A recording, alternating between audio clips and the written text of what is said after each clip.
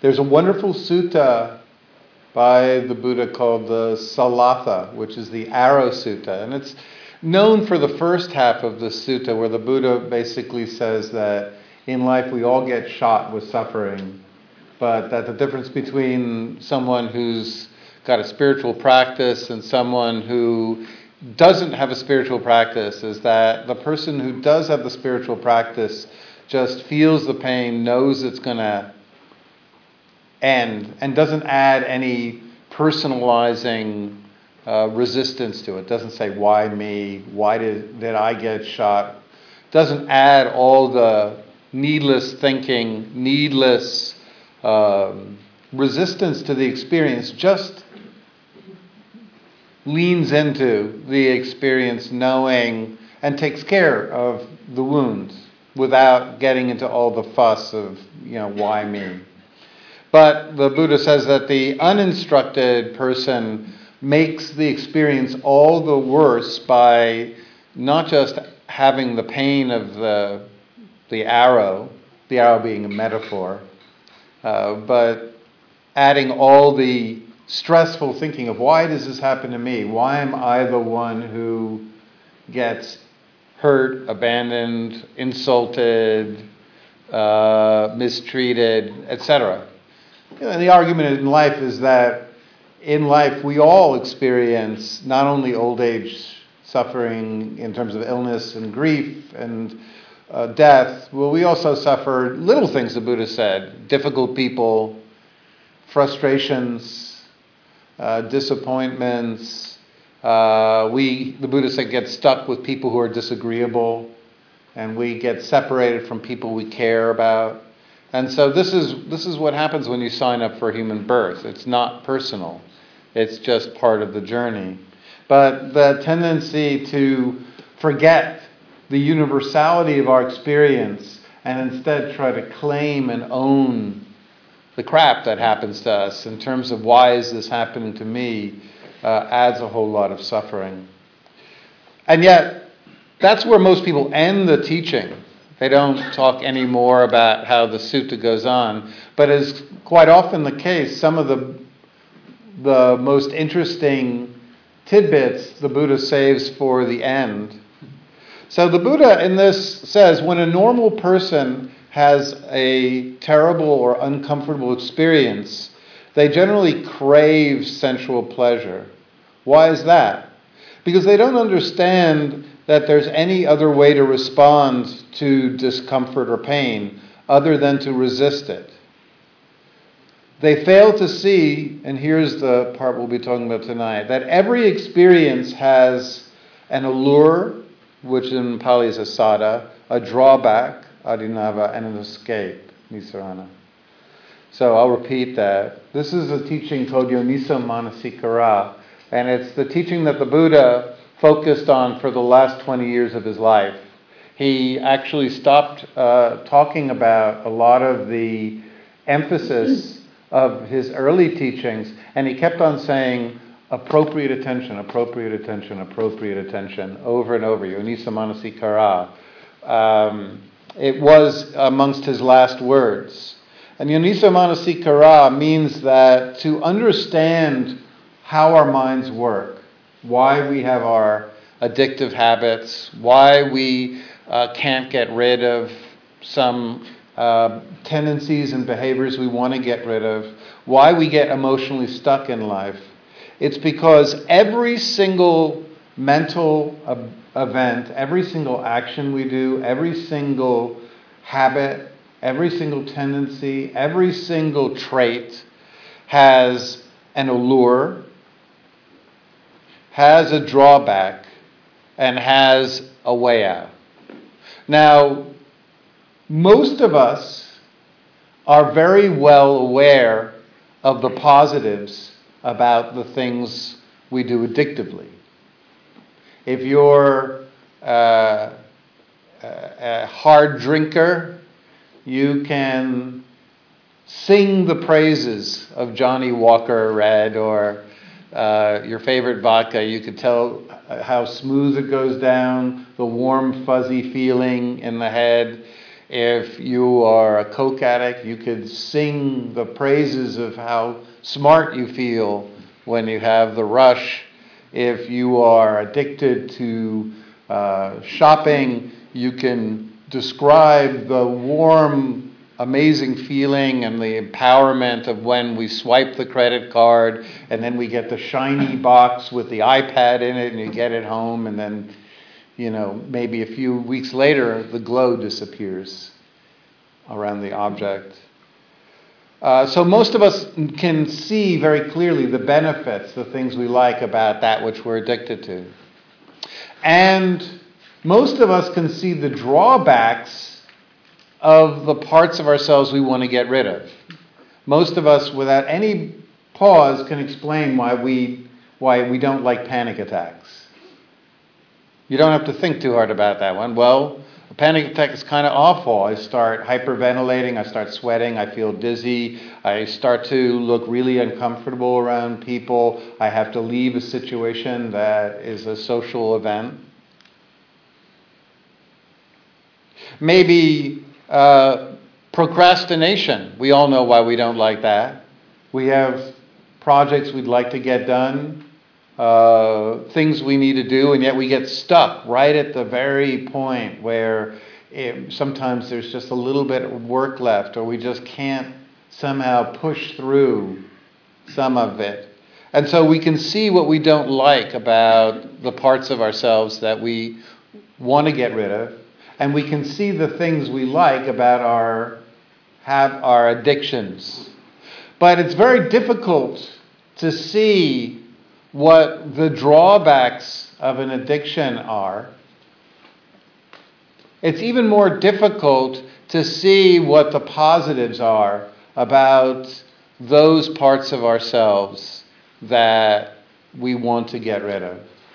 If I suggest, for example, that panic attacks, obsessive worrying, indecision, procrastination, fear, anxiety, they don't only have drawbacks, but each of these states of being have very real allures to them. Now, when we start to understand this teaching, what the Buddha is essentially hinting at is what we now know today is the fact that the mind is not a single processing machine. You don't only have a conscious mind.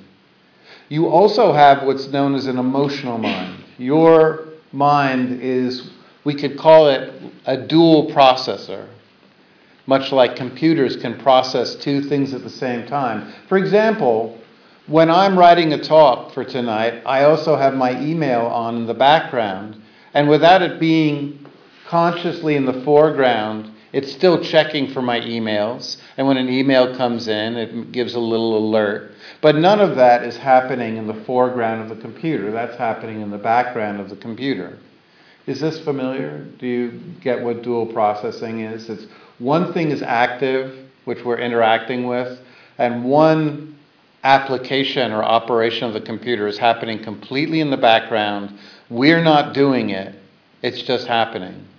For example, you could be working on writing something, and in the background, you could be downloading a song. Is this clear? Okay. So this is the way the mind works. They are your thoughts. That's the application in your brain that you work with. You have your thinking mind, it's conscious, and you're aware of the world in that application. Your brain has its thoughts.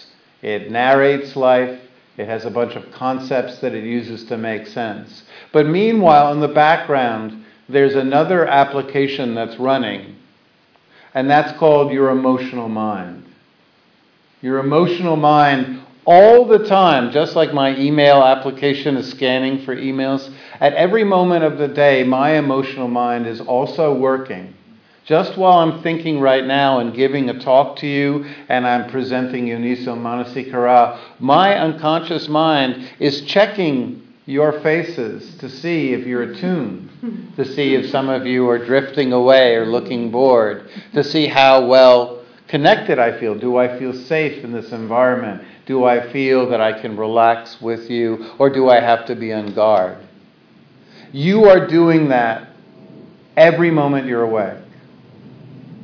Your conscious mind is thinking thoughts, planning about your future, deciding what it all means, trying to make sense of your life, even reciting the story of your existence, your opinions, your views. All of the thoughts play out in that frontal left hemisphere that you are aware of. But meanwhile, in the background, what Freud called the unconscious, what some psychologists now call the emotional mind, there's a whole set of operations and beliefs that are churning away, and these beliefs are comparing the present moment and how secure we feel in any situation, and it's comparing it against past experiences where we were wounded or where we felt loved. And it's constantly looking to see, oh, does any of this remind me of some event in my past where people rejected me? For instance, if in my past, and I gave a talk in 4th grade to a group of people, and the teacher suddenly became cross with me, and if Julian started to make the same expression, my unconscious mind would read it, and I would start to get anxious. And my conscious mind might not have any clue why I'm suddenly starting to get anxious. So don't make that face.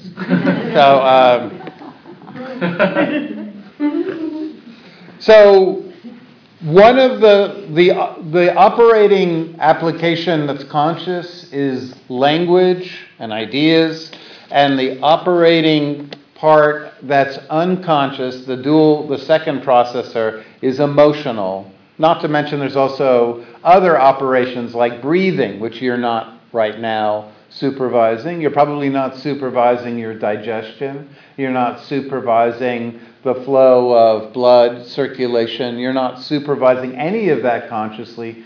You're aware of that you're not doing that, but most people are unaware of just how much emotional processing is occurring all the time.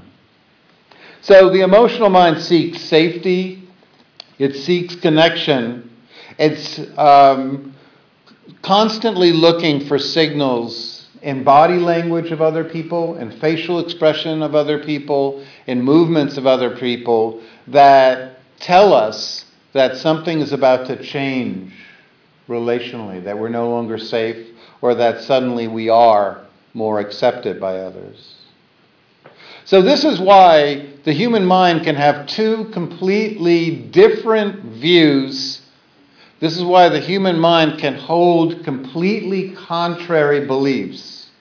For example, some people really believe that relationships are the most important thing that they can have in life. And yet at the same time, they can hold the belief that being intimate with another human being entails wounds and risks and pain. Those beliefs are completely incompatible, but they make sense because the belief that relationships are important might be held in the conscious mind, whereas the belief that relationships and intimacy cause wounds and rejection can be held in the unconscious mind. So we can hold completely different beliefs at the exact same time, and sometimes those beliefs can be completely contradictory. I would like to be confident all the time, but there are times when I start to feel anxious and worried because my emotional mind has stumbled upon a belief that is triggering anxiety. For example, we were using the other day the woman who's a photographer, who's very talented, and she really wants to enter the photo exhibit that's at the local gallery. But every time she gets to the point where she's about to finish off the application, she stops. She can't go through with it. Why is that? Because she has developed an emotional belief that to take a risk, to show her true self to other people, to reveal her creative side, leads to rejection, and that leads to pain.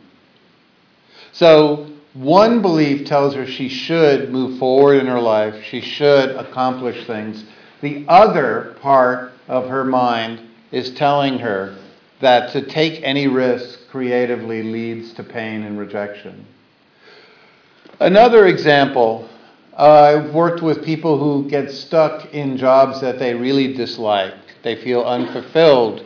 They can't find any purpose. The creative part of their job has long since evaporated. They're going through the motions, and all they do is complain about their work. Consciously, this person can list every reason why their job is not worthy for them. And yet, at the same time, year in and year out, that person will stay in their job till their friends get tired of hearing about how much they hate the job, and their friends want to say, well, why the hell don't you just quit? What those friends don't realize is that this person has developed an emotional belief that his job has become a surrogate family, that his emotional needs of connection are being met by the people at his job. Every time he goes there, he goes to a family system that's much safer than his real family, where people know who he is, accept him, and don't push him very hard and don't challenge him. So even though his conscious mind wants to quit, his emotional mind won't let him, because his emotional mind needs the people at his job to feel connected. This is why in our lives we can very often want to change and yet be utterly incapable of it, because the symptoms, the parts of ourselves we want to get rid of, they all have purposes. The alcoholic, his alcohol relieves his social anxiety. The heroin addict's heroin relieves his or her anger and her inability to be with her anger. The cocaine addict or shopaholic, their addictive behaviors spur the dopamine reward system, which makes them feel rewarded for being alive. So if we simply try to push away a symptom, a part of ourselves that we don't like, without understanding its allure, why we turned to it in the first place, all we're doing is we're going to render ourselves back in an even worse place often, until we learn how to meet the needs that were unaddressed in our life before we found that addiction or that undesirable symptom. For example, if somebody's panic attacks are a way to get them out of difficult interpersonal situations, it's a way to tell them to leave when they feel socially overwhelmed. If we simply cure their panic attacks by giving them a beta blocker and deprive them of any tool that will give them an excuse to leave an overwhelming social experience, they will not be any better off. Now, certainly, of course, one would argue that with very low bottom alcoholics or heroin addicts, it's always a good idea to end those addictions. But what we're doing in long-term healing, whether it's from exhaustion of workaholism, whether it's from addictions, whether it's for habits that have run us into the ground, whether it's due to, whatever it's due to, being stuck in life, it's because we haven't yet found the underlying reason that has created a motivation for these symptoms, these parts of ourselves that we're so desperate to get rid of, but won't go away willingly. So the way through is first to understand that, one, resisting a symptom, simply trying to push it down, doesn't work. You'll simply find another symptom to replace it. Furthermore, if I push down my need for, when I was an alcoholic, simply white-knuckled my craving for alcohol, the emotional underlying belief that was there that said that alcohol was the only way to relieve my social anxiety and my fear of being around other people, then my sobriety wouldn't have lasted very long. It would have lasted only until I wound up in an overwhelming situation where I was deprived of any ability to white-knuckle it, and then I would have wound up drinking again.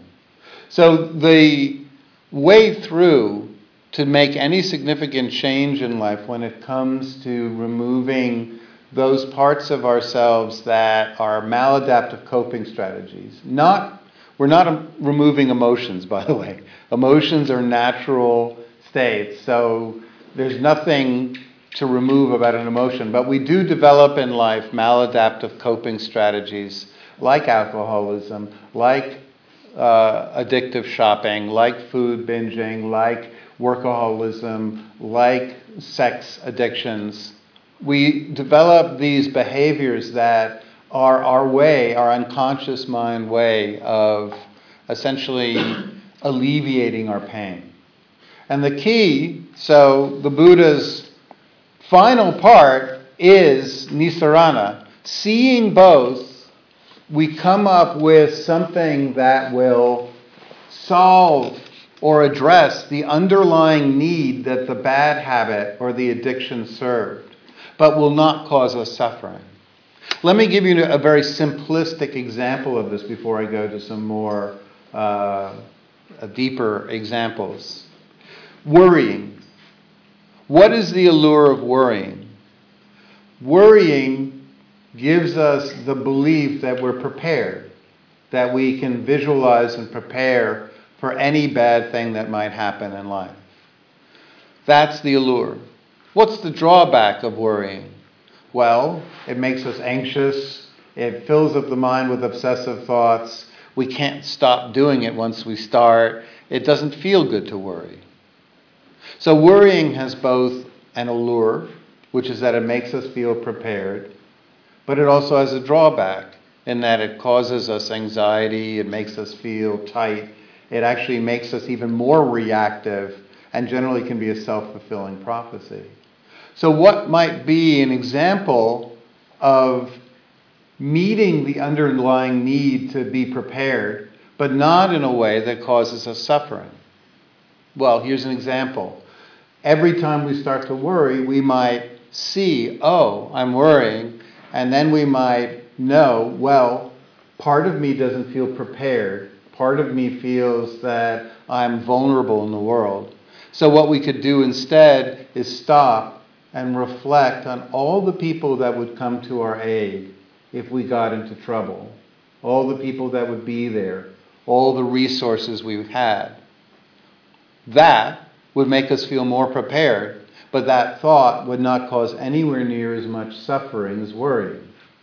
So what we're doing is we're replacing a habit that caused a lot of suffering but had an allure with a process that meets the same underlying emotional need to feel prepared but doesn't cause us suffering.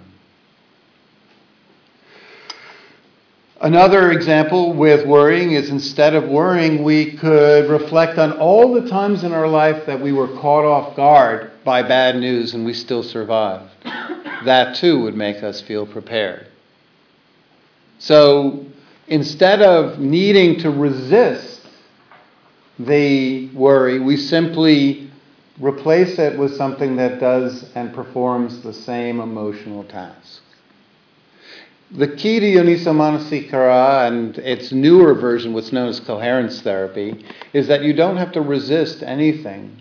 What we need to do is simply understand the allure, why we've turned to our addictions, why we've turned to our... we have to explore what's beneath the fears, the anxieties, the sadnesses that have led to our drawbacks in life, our addictions, our our challenges. And then when we understand them, we develop much more skillful ways to meet their needs. A great example is drug addiction. Drug addiction is very often a way to, as we've discussed, to regulate emotions when we don't trust other people.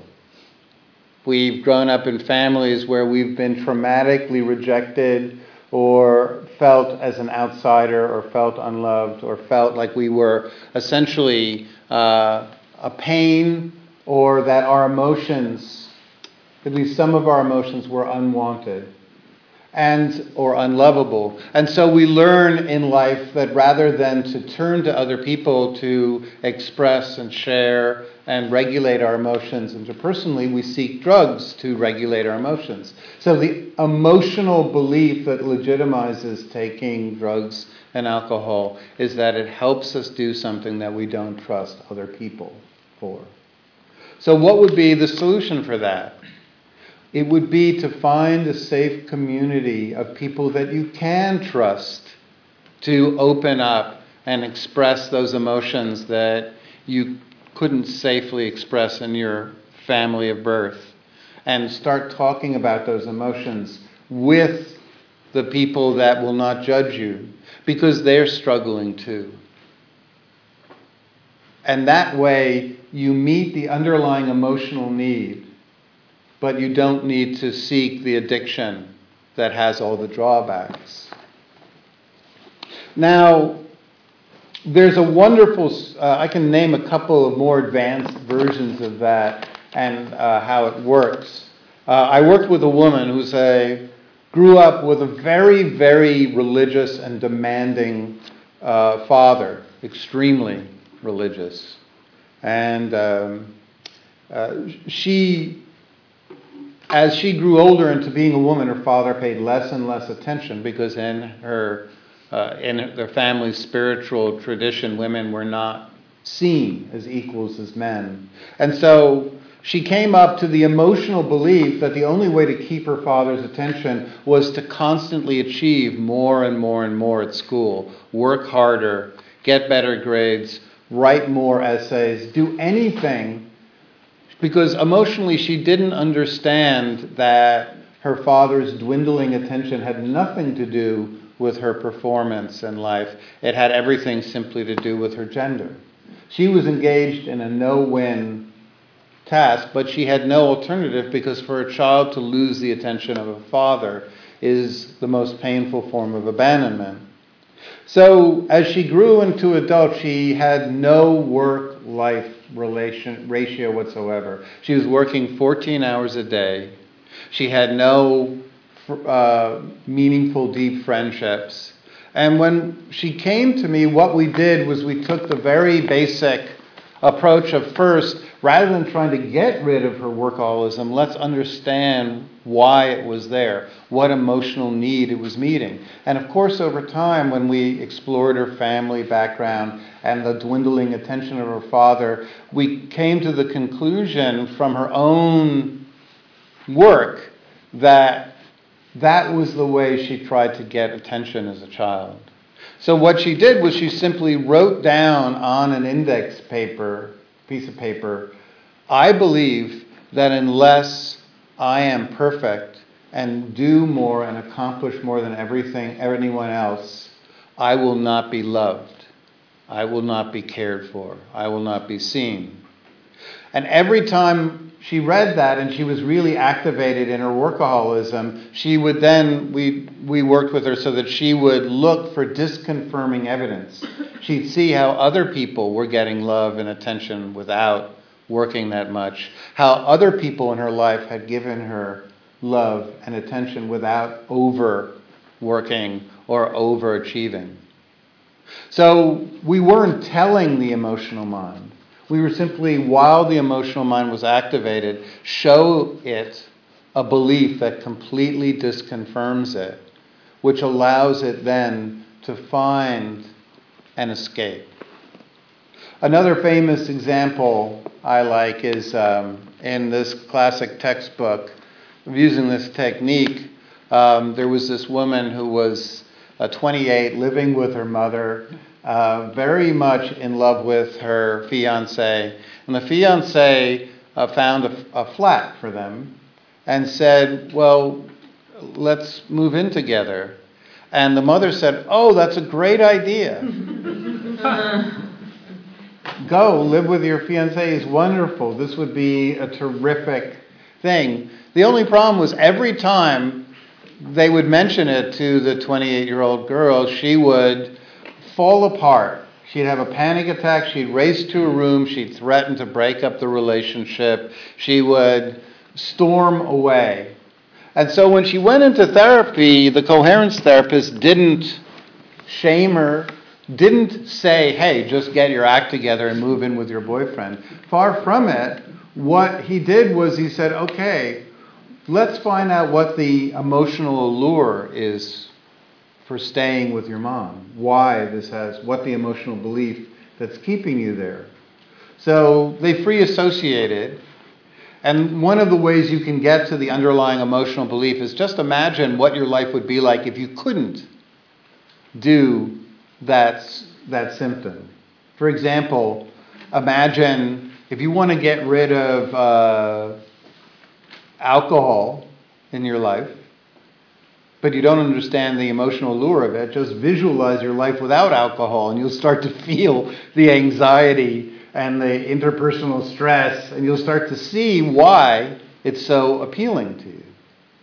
Much like in this situation, they free associated, and he kept on saying to her, without thinking, I'm going to read you a sentence and you complete it. And the sentence was, I believe I can't leave my mother because. And she kept on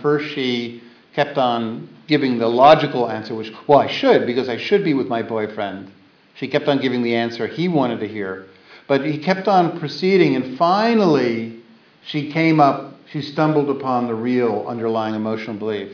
He said, I believe I can't leave my mother because, and she responded without thinking, because I believe she'll die if I do. And there it was, the underlying emotional allure. Now, when they explored that and they ran with that statement, what they uncovered over a while was that at some point in her childhood, her father, who was a violent drunk, was on the verge of beating up her mother when she, as a girl, wandered in between the two fighting parents and got in between, and the father, seeing his daughter standing before the mother, grumbled and turned away. So she, as a 6-year-old girl, came up to the conclusion that a 6-year-old would. I am keeping my mother alive. I am the one who is keeping my mother safe. So until they came to that underlying emotional belief that motivated her to stay, and they saw that, it was pointless arguing with her to leave, because she had this strong, deep belief, unconsciously held, that her presence was the only thing that was keeping her mother alive and safe. So what he did was he had her write on a piece of paper, I believe my presence is keeping my mother alive. And every time from that point on, the fiancé would ask her to leave and she started to get activated, she'd read that card and then look for all the signs that her mother was now safe. The father was no longer there. Her mother was now living in a place that was very different. Her mother had lots of friends. There was no longer anyone there that was a danger to her mother. So she didn't lecture herself. She didn't resist. She didn't do anything other than understand the underlying emotional belief and then show it that it was no longer true. And within a month, she wound up moving in with her boyfriend. So the point of this is that the work that we do here in mindfulness and in working with coaches and in talking about our feelings without planning, without essentially guiding without overthinking, was speaking from the heart.